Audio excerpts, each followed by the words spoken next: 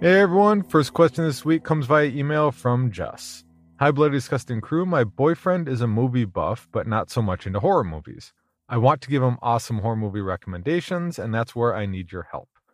He went to film school, so he's very particular. Sorry, that wasn't the condescending, that was crap, I got nothing here. Oh, I was like, wait. I have an English degree, I can't even recommend books to you all. Oh. We watched the classics like the original Texas Chainsaw Massacre, Nightmare on Elm Street, Friday the 13th, and some modern horror like Hereditary and Us, but he's not really into it. He thought they were just okay. I want something that'll blow him away. Can you guys recommend some horror movies? It could be old or new. I just need something for someone who's a bit picky, or maybe I just need to get a new boyfriend. I mean, I'm not going to say that that's my advice just to save myself coming up with an answer, but maybe you need a new boyfriend. Let me know. Haha, just kidding. Anyway, sorry for the lengthy email. Listen every week. Love you guys. Thanks, Jess. Zena, let's start with you. Sure. Okay, so I have a couple, so I'm going to start off with George A. Romero's classic, Night of the Living Dead, 1968. It's an awesome movie. It's nice to look at. I'm also going to go with something modern, The Night House, because it scared me, and visually it's just stunning. And then I was just talking about this movie today because I'm going to do a whole rewatch of the franchise, Phantasm. The movie is just perfection to me, and I feel like everybody needs to enjoy it. And then another modern one, It Follows. And then just last, Scanners, because everybody needs some, to enjoy some heads exploding. I'm going to go ahead and say, thinking for a film student or film school graduate, I'm going to say The Shining. And it's not because I think necessarily The Shining is a masterpiece, but mostly from the documentary Room 237.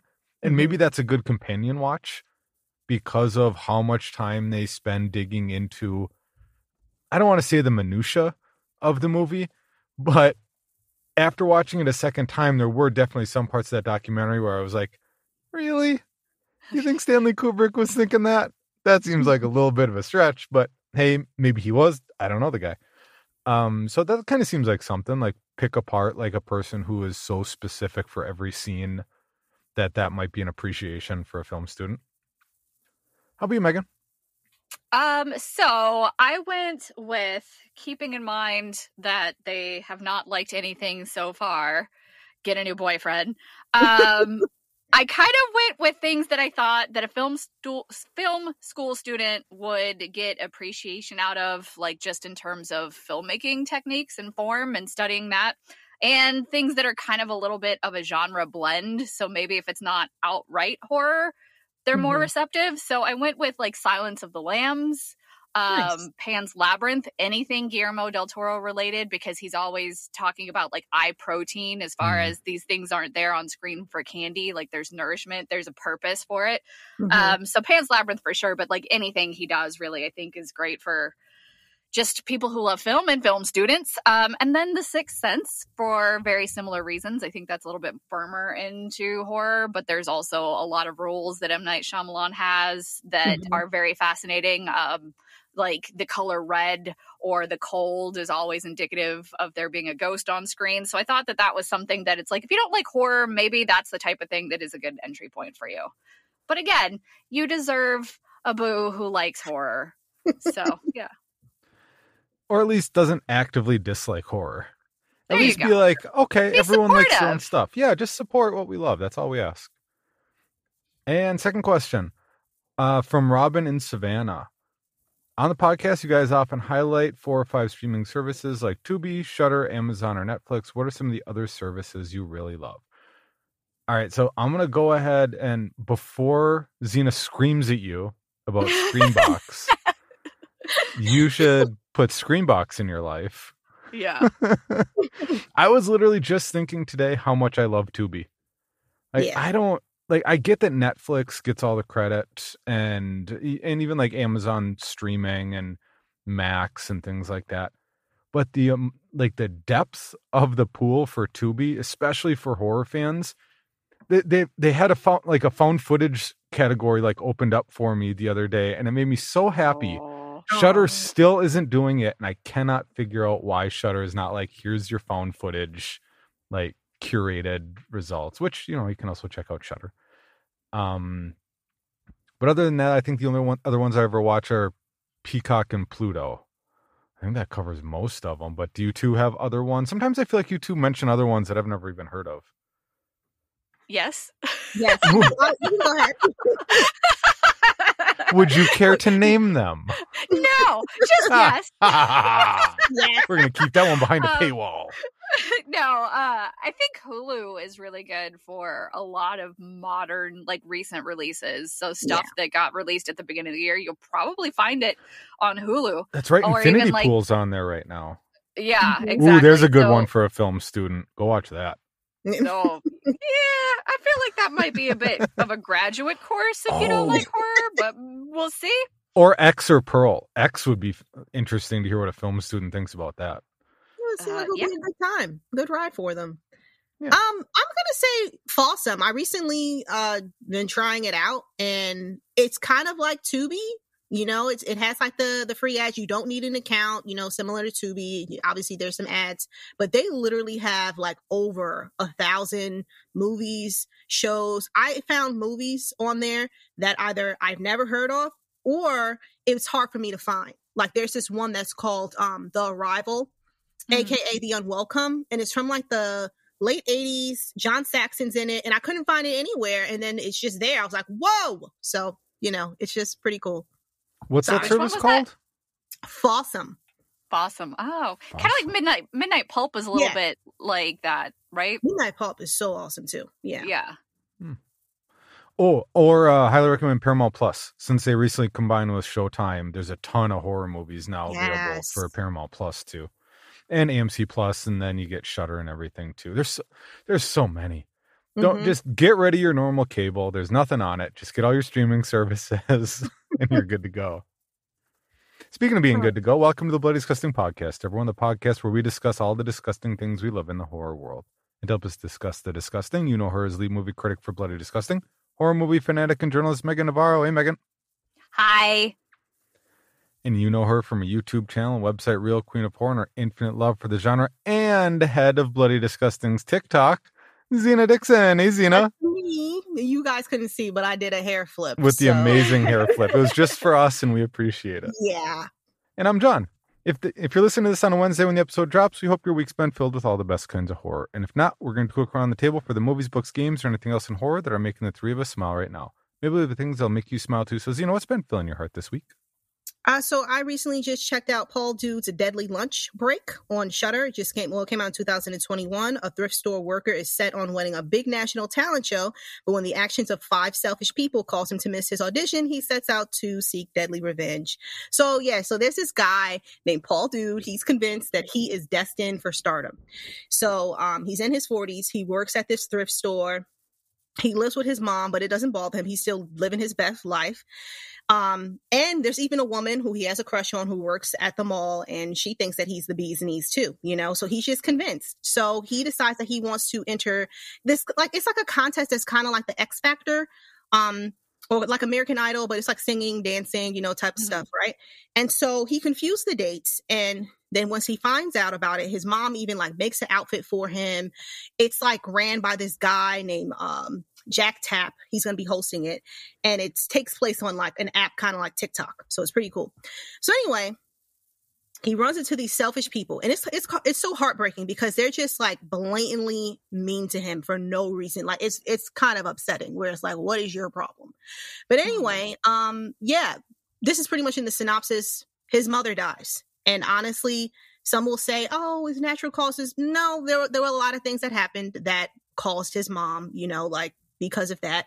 He makes it to the audition. It doesn't go too well. And so from there, he goes back to work and he's on his lunch break and he decides that he wants to get revenge. But then he realizes that the revenge, it is not what he fantasized. It is not that easy or glamorous, or anything like that. So I know someone who actually compared this. He compared it to Spree or Shook. I don't feel that way. I feel like it is very fun. It's full of a lot of gore. There's comedy, but the comedy is also kind of dark because you have this guy he's just a very happy guy. Like, you know what I mean? He's kind of like, he has like an Alice Cooper type of vibe, going on. And, you just want him to win, and there's a really cool death scene that just screams Maximum Overdrive that I was living for. It just made me so happy. But yeah, it's a good movie, but I'm not going to lie. Like I said, just going back to it, it's like, the people, and sometimes in life you come across people who are just miserable and they don't want other people to be happy. And if you feel like he's delusional because he wants to enter why does that bother you? Like people were like bothered by his existence, and like the treatment he was getting is just horrible. But anyway, I really liked this one. I thought it was a lot of fun. It made me laugh. And then, like there's some sad parts where it's like, oh no, but yeah, it's a good time. So if you haven't seen it. I feel like we need a Zena letterboxed list of like horror movies with dude, some form of dude in the title. Tall dudes, deadly lunch break, dude bro party massacre, dead dudes in the house. So yeah, Zena's dudes. That would be so cool. But yeah, it's a good time. You can check it out. Then next up, I checked out the made-for-TV thriller horror movie called The Watch from 2008, available on Folsom. So there's a college student. She's traumatized at a young age when she's attempted, someone tries to abduct her, but it's supposed to be for an experiment. Like, it's just terrible. Anyway, so then she decides, she's an adult now. She's a grad student, and she decides to accept this job as an isolated fire watch person in this watchtower in the middle of nowhere. There's nothing but woods. And she's doing that because she does need to finish her thesis, but she also wants to face her fears because it is kind of crippling. Every single day, it just seems like she can't seem to live her life in a normal type of sense. So anyway, it'll be a good idea for her to try to finish her thesis. But then she starts to find that there's someone perhaps watching her. There may or may not be someone who is undead that's talking to her. And it really does look creepy. So I've never heard of this one. Clea Duvall, she's in it. We love her in The Faculty. And so it's just cool just to see her in this type of role, because she just seemed in some ways, a little bit helpless, and you kind of feel for her. And so I'm not going to lie, it does have a psychological vibe that's going on. There's a dreary vibe. There's a twist. I did see the twist coming, but there's just something about this movie that I don't know. I just find myself, still thinking about it. I just kind of like the whole vibe about it. So, but yeah, if you like made for TV movies that has a little bit of mystery, you have to figure it out. Is she dead? Who's dead? So it's just cool like that. So yeah, that's mad. Who's dead? I'm telling myself she's dead, but that's not it. But yeah. How about you, Megan? I watched New Life at Fantasia. There's no release date yet, but I'm sure that will change soon. This is about a woman, Elsa. She is an older woman. She's a fixer that's hired by the government to fix things. And she's tasked with capturing this young woman on the run. So the fixer, she's dealing with ALS. She's just been diagnosed with ALS. And so this is kind of a last, not really hurrah, because it's a job that she's not really wanting to do, but it is kind of a last job because symptoms are oncoming. So it kind of plays this interesting slow burn thriller that's following these two parallel women, the one that's dealing with her ALS and tracking the one on the run, and then the younger woman who's actually on the run by foot. She's trying to make it to Canada. And it's interesting. It's very slow burn, very drama forward. And then, there's hints that there's something more genre to it. And then you get there and you're like, holy hell. And I won't say what it is because I'm not sure if that's something that they want out there. I'm sure if you read reviews, maybe it says, but, and it probably hints where it's going. But the way that they do it, it goes from really elegant drama thriller to holy hell, I wasn't expecting that horror twist. And it kind of settles back, but it's just an interesting genre bender that kind of dabbles in a lot of different things, and it's just really well done. Feels very relevant. It feels like the type of small movie that was shot in COVID that's kind of inspired by it, but is so far removed that you wouldn't think so if you weren't living through it, if that makes sense. So yeah, it's definitely interesting, food for thought. I was surprised by it. And then a movie that I'm so sad is a bit of a bomb.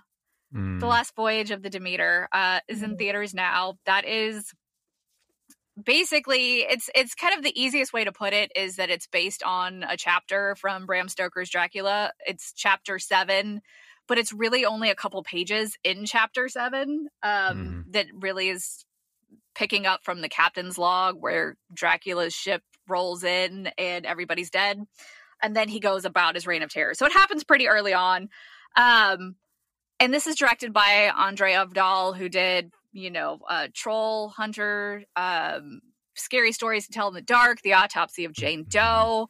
It's got an amazing production design by Edward Thomas, who did both escape room movies, Monster Hunter, one of the Resident Evil movies. So he's used to just this big, massive scale, just meticulous design on a massive scale. I really liked it. I saw a bunch of reactions on social media that somebody was definitely upset that it was a slasher. It's not a slasher. It is not. It is a period piece creature feature, so it comes with the period piece flow. So if that doesn't sound, and I suspect that's probably a lot to do with it, like the period piece of it all, because a lot of people also on Twitter seem very confused that it's a Dracula movie. It's like the whole weekend people were like, it's Dracula on a boat, like snakes on a plane. No, they're just figuring that out. They're just figuring it out. I don't know. And obviously this is just, a specific quarter of the market there. That's not speaking for everybody, but I don't know if it's just the period piece or that people are tired of Dracula stories or that people genuinely had no clue what this movie was. But he did such an amazing job. I cared about the characters. He gets super ballsy with the kills. I mean, that a lot of people are going to die because that's the story. Mm-hmm. But I'm kind of surprised by the way that he does it, he being the filmmaker. But I just think it's top to bottom such a well-produced, well-made movie on a budget scale that's not very common these days. So I always get a little sad when we have this big budget, because horror is really the reason why it's always thriving is because you do this, you can turn a profit easily with low budgets, and this one's on the higher end. It's still not nearly the same level as like a Marvel movie or most of the summer blockbusters, but for a horror movie, it's a pretty good sized budget. So I'm sad that we're never going to get these again if nobody supports them. But I also totally understand why this doesn't work for people. But I personally loved it, and I'm sad that it didn't do well. I was really curious. I was like, how are you going to turn that small section of the book into a movie? And then I saw the trailer and I was like, are you guys spoiling like the whole movie in the trailer? And so, yeah, I was kind of curious to hear what your reaction was. I still look forward to seeing it again. I don't know if I'm going to see it in the theater, which makes me possibly part of the problem, but I mean, it could be the movie. I don't know what the answer is. Is it like the Dracula? Because Renfield was also Dracula, and that also did not do well. Mm-hmm. Is it just that we have too many? Like Dracula is such an iconic character that nobody cares anymore. Nobody knows. Nobody's familiar with the Demeter passage in the book. I don't know. I mean, was it just terrible timing because of the writer and the actor strike that they couldn't do the publicity that might have helped push them over the edge? No, because they banked publicity. They banked the press junket before the strikes. Because I did interview Corey Hawkins, the lead, before, when was this? I feel like it was well ahead of the strike. Okay. So, yeah, I just, my theory is if it's not Dracula, it's the period piece. I don't think period pieces usually sell very well. That's what I was thinking with that, because I didn't get to go over the weekend. I plan on going during the week, but maybe too with this, I did see that too. I saw some people who were confused, and I'm, how? But it's okay. It's fine. But I don't know. I'm genuinely confused, but something that may happen, there's been a lot of talk, and maybe because of that will maybe help the sales. Maybe people will go check it out because of it, because they're confused. Sometimes that happens.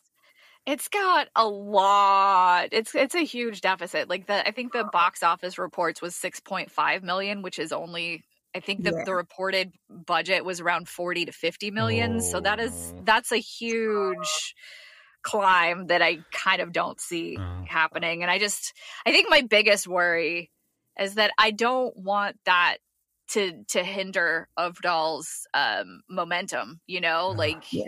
I would like him, he's such a talented filmmaker that I would like him to keep getting this type of thing, you know? So I don't know. I really liked it. I also understand why it wouldn't work for people, but I'm also still very perplexed that it was so poorly received across the board. Oh. But yeah, Barbenheimer's fault. I don't know. It's no. Well, I watched 2 movies that had no impact. That Barbenheimer had no impact on whatsoever. The first of which, because it was set in 2011, which was Megan's pick, The Awakening on Screenbox. In 1921, England is overwhelmed by the loss and grief of World War I. Hoax exposer Florence Cathcart visits a boarding school to explain sightings of a child ghost.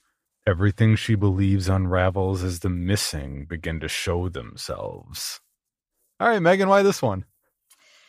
Because it's in the same vein of like Devil's Backbone and The Orphanage, just a very spooky period gothic horror movie that I feel like is a little bit under the radar. So I felt like you might like it. This is one of those movies where I feel like I've seen the movie imagery or the poster of this for so long. Like the number of times it's popped up on streaming services and I just never watched it.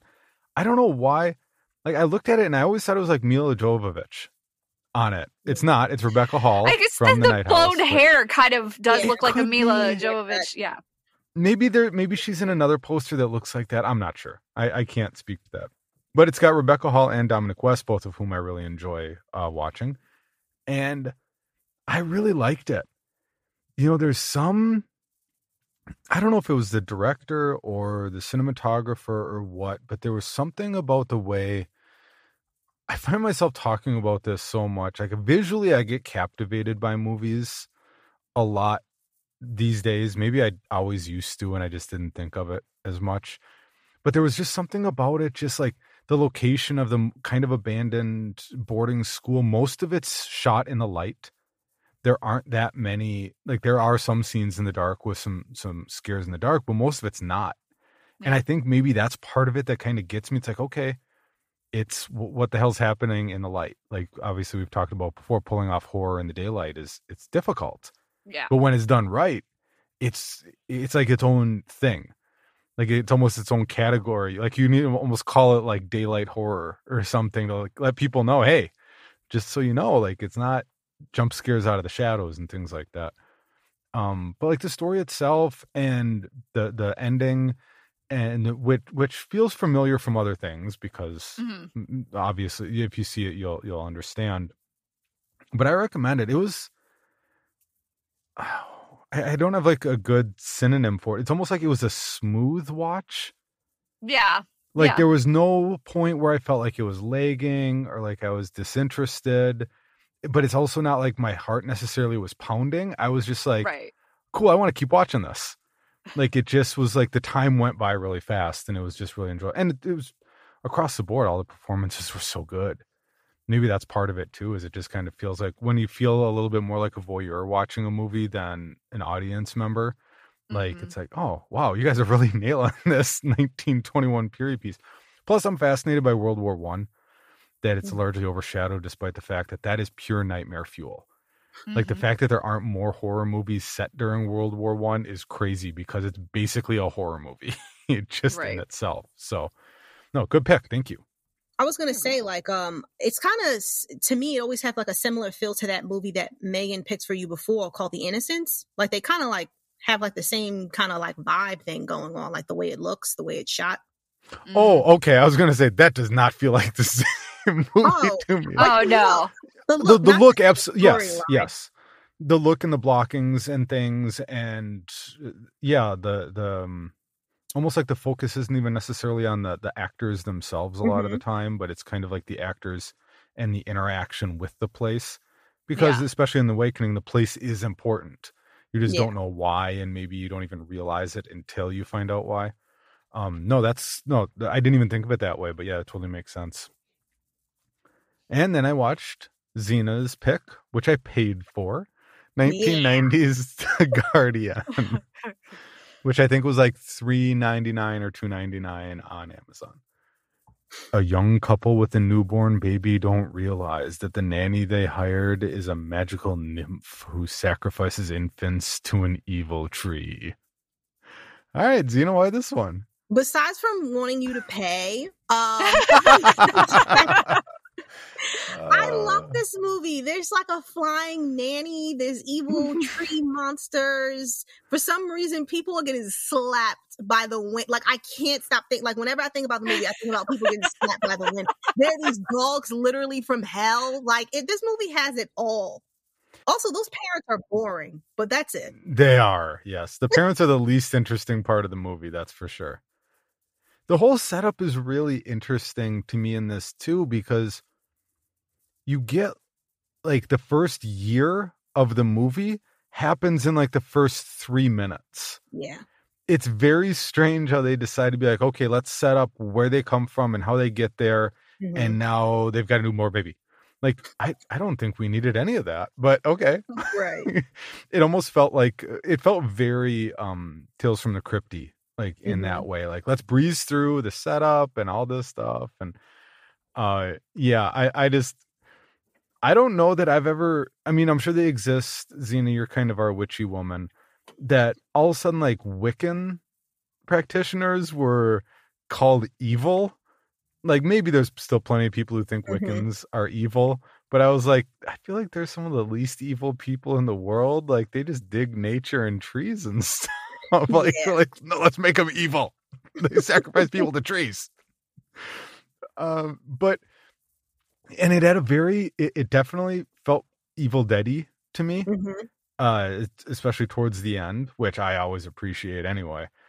And like, it felt like a bunch of different movies, you know, kind of Hands That Rocks a Cradle, a little bit Evil Dead, a little bit creature feature, a little bit exploitation, like with the bikers and stuff, and which was a way more brutal scene than I thought it was going to be. I was like, whoa, this escalated so fast for this woman who's just in a field with a baby. Yeah. Like, those dudes, come on, guys. But yeah, this is one I'd never even heard of this one. It wasn't anywhere on my radar, but I really liked it. Yay. This felt very comfort watchy. As weird as that sounds. And as much as I don't necessarily, as I talked about many times before, like, movies that feature children, like, tend to hurt my daddy heart. But fortunately, as much as the child was an important facet of this movie, I kind of forgot it existed most of the time, because they're also running around with it so much and throwing it. And it's never really hurt. Yeah, so it kind of just turns into like a prop to me at a certain point. So I'm like, okay, well, what's going on with the rest of these people, and what are they going to figure out? And it's almost like a creature, like a werewolf creature feature, like with the wolves themselves, like, because there's a long scene involving the wolves. And yeah, it was not what I expected, which I don't even know what I expected. But by the end, I was like, yeah, I dig this. Like, that was worth the $2.99 or $3.99 or whatever I paid for it. So yes, I paid for it, but no, I didn't regret it. So I don't know if that's a win or a loss for you. It's a win. Okay, good. No, I'm glad you didn't just try and pick crap for me to pay for. No, I have those if you want those too. But no. I'm not there yet. Well, maybe once we start getting in the 200s as far as episodes are concerned, I'll really start scraping the bottom of the barrel. Okay, before we move on, what did we watch and how did we watch it? So I checked out Paul Dude's Deadly Lunch Break on Shudder and The Watch on Balsam. Awesome. What a fun name. Right? I watched New Life at Fantasia and The Last Voyage of the Demeter in theaters. And I watched The Awakening on Screenbox and The Guardian on VOD. And I know I'm going to need homework because I'm already redirecting my focus to October. Oh, before I forget, I do have a book recommendation and an audiobook recommendation. It's called Tales from the Gas Station Volume 1 by a writer named Jack Townsend. And I've always been a fan of this. Anyone who listens to the podcast, who listens to Creepy, we've done many Tales from the Gas Station stories in the past.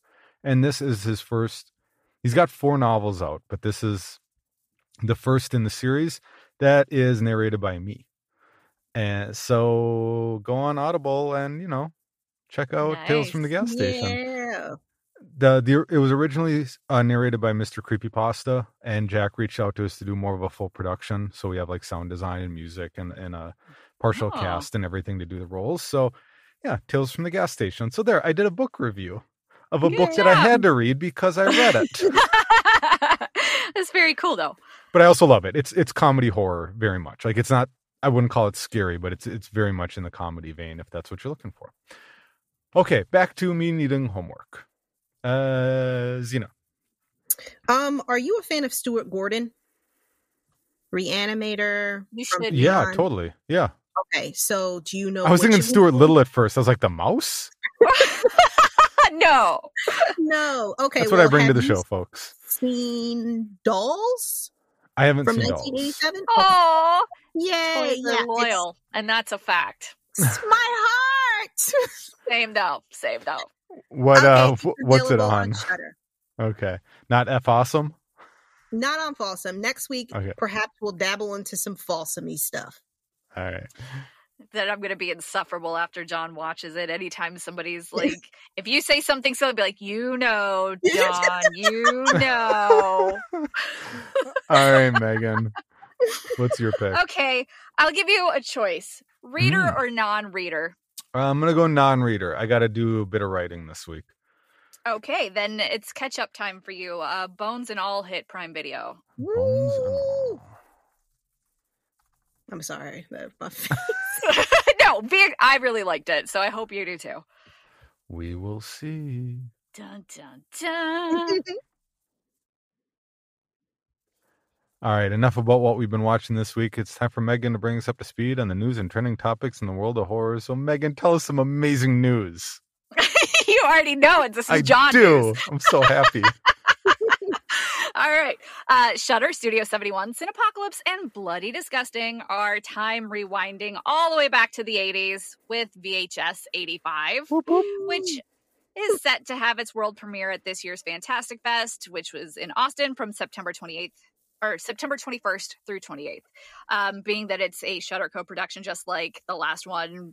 There's no date yet, but it's probably going to head to Shudder shortly after. Don't hold me to that. I mean, it is coming. I just don't know when.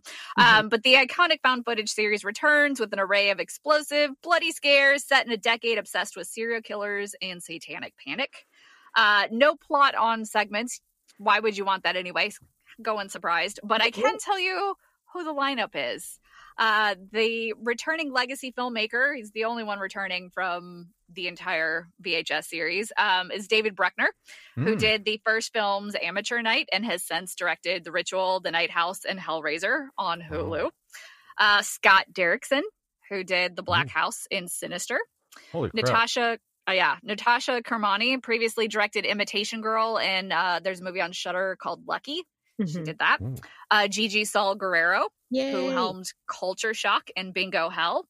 And Mike P. Nelson, the director behind The Domestics and the Wrong Turn reboot. Awesome. So, I love this so much.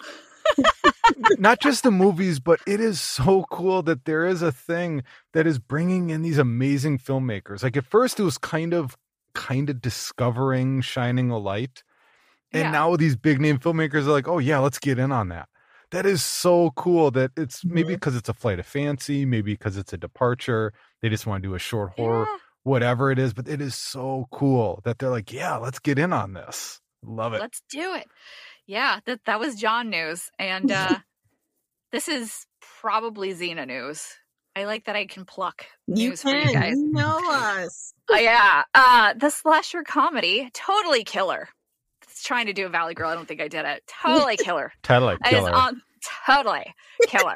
Is on the way from Blumhouse and Amazon Studios, and it's going to be released in time for Halloween. This is the part where I get excited because I feel like this is the time of year where Halloween is literally peeping around the bush, Michael Myers style, and all the news is going to start coming. So totally killer hits Prime Video on October 6th. It is rated R for bloody violence, language, sexual material, and teen drug/alcohol use. It is a continuation of the Blumhouse/Amazon Studios deal. that have been ongoing, and it is going to star Kiernan Shipka, the Chilling Adventures of Sabrina, Mad Men, Olivia Holt from Cruel Summer, Julie Bowen from Modern Family, but I would like to note that she's also in American Werewolf in Paris. There you go. Because, I tie everything back to horror. That's what we do. And Randall Park. The film follows Jamie, played by Shipka, whose mom, played by Bowen, is terrorized by the resurgence of the Sweet 16 killer, a masked maniac that slaughtered a group of teen girls in the 80s. With the help of her friend Amelia, she travels back in time to 1987 and teams up with the teen version of her mom to try and stop the killer.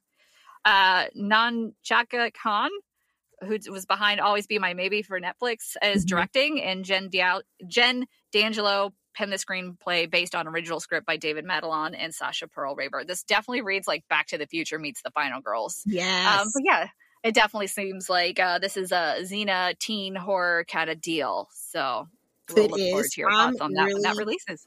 Really excited about this one. I love the cast. I love the synopsis of it. So I'm just going to check it out. I don't care if there's a trailer. Check it out. I'm just going to watch it. Get it in my eyeballs. I mean, there will be a trailer eventually. Now you can definitely check out images. They debuted a bunch of images that you can check out on Bloody Disgusting. But yeah, just skipped ahead. This is a Zena movie. It would have been more Zena movie if they had put dude in the title. Yeah. But you've got Satanic Panics, teen slasher, maybe somebody might say dude in the movie. Somebody's got to say dude, right? That's an 80s thing. Outrageous dude. I don't know. Maybe I'll just ADR it. They'll let me, right? Yes. We'll ADR to get that dude in there, and then you're set. And then news that is definitely all three of us, I believe. But based on the tales of Edgar Allan Poe, Mike Flanagan's final series for Netflix is The Fall of the House of Usher, and it's going to be unlike anything Flanagan has done before. The limited series from Intrepid Pictures is based on multiple works from Poe, so a lot like his other series on Netflix that remixes a lot of the author's works. But Netflix announced that it will premiere on October 12th. In this wicked 8-episode limited series based on the works of Edgar Allan Poe, ruthless siblings Roderick and Madeline Usher have built Fortunato Pharmaceuticals into an empire of wealth, privilege, and power. But past secrets come to light where the heirs to the Usher dynasty start dying at the hands of a mysterious woman from their youth. The ensemble cast includes Carla Gugino, Mary McDonald, Carl Lumley, Mark Hamill, Bruce Greenwood is playing Roderick Usher. And I'm not going to go through the entire cast list because if you've seen a Flanagan show or movie before, pretty much assume they're all coming back for this. Everybody he's worked with is going to be in this. Carla Gugino told Tudum.com last year during production, it's batshit crazy in the best possible way. It has a lot of very dark humor, but also touches the soul, which is kind of that part very Flanagan. Mike Flanagan and Michael Feminari each directed 4 episodes of Usher. So, yeah. Nice. All right, listeners, your turn. What's your favorite horror movie anthology? And why is it the VHS series? Does anyone know Mike Flanagan personally? Or at least well enough to ask if he needs a new dead body in his next series? Please, I swear, come on. Somebody make John a dead guy. Yeah, dead guy number 3. Yeah, yes. Not real dead guy, fake dead guy. Dead guy for fun. That's your credit. But dead guy number whatever. But dead guy, that's it. I'm good. I'm happy. You can call or text us at 224-475-1040. The number is also in the show notes, or feel free to email us at bedisgustingpodcast@gmail.com. Finally, Zena's going to make all our lives easier on the Sea of Horror movie options and clue us in on what's appearing soon that we should be watching. So, Zena, what should we be watching? So kind of like Megan said, we're at that time of year where things are racking up with the movies. So we have a packed week. So first up on Friday the 18th, we have Birth/Rebirth. This will be available in limited theaters. A morgue technician successfully reanimates the body of a little girl, but she must harvest biological materials from pregnant women to keep the child breathing. When the girl's mother, a nurse, discovers her baby is alive, the two enter into a deal that forces them down a dark path. Well, duh. What other kind of path will that be? Then we have Dark Windows. This will be available on VOD. A group of teenagers take a trip to an isolated summer house in the countryside. What starts out as a peaceful getaway turns into a horrific nightmare when a masked man begins to terrorize them in the most gruesome ways. Then we also have Haunting of the Queen Mary. This is another one that will be on VOD. This one explores the mysterious and violent incidents that occurred around one family's cruise on Halloween night in 1938 and how those occurrences connect to another family's fate on the same ocean during the present. I'm bummed out that I didn't actually tour the Queen Mary when I was in Long Beach. I feel like that would have been fun. But what I did see is the Queen Mary is hosting something special this Halloween. It's called Shacktoberfest, in which Shaquille O'Neal is hosting a haunted house attraction at the Queen Mary. Guys, we should go. It's our time. We should. They do have a really cute tour that is very haunted house So forget Halloween Horror Nights or whatever you guys have. Oh no, that's part of it. You don't know. She's okay. Oh, I see. So we go to Disneyland and Long Beach. Mm-hmm. I did read that it's supposed to be Knott's Scary Farm's 50th year, and I've never been to Knott's Berry Farm, let alone Scary Farm. Yeah, so that's what the big deal was at Midsummer Scream, was the fact that it's the 50th anniversary, so they had all the setups. Oh, that's amazing. I feel like I need this in my life. Zena, LA tour of Halloween. I think I'm being serious. Side little track rabbit hole. We need to plan a spooky time together. We've been doing this forever now for 10 years, and we have yet. It only feels like 10 years. I know, we do. But okay, back to the movie. So on Tuesday the 22nd, The Blackening, you can now own it on DVD or Blu-ray. So we talked about this one. This is a Dark Trio approved. Everyone liked this one, right? Nope. Yeah. Okay. So we talked about this before too. So make sure you order some pasta from Applebee's when you check this one out. And then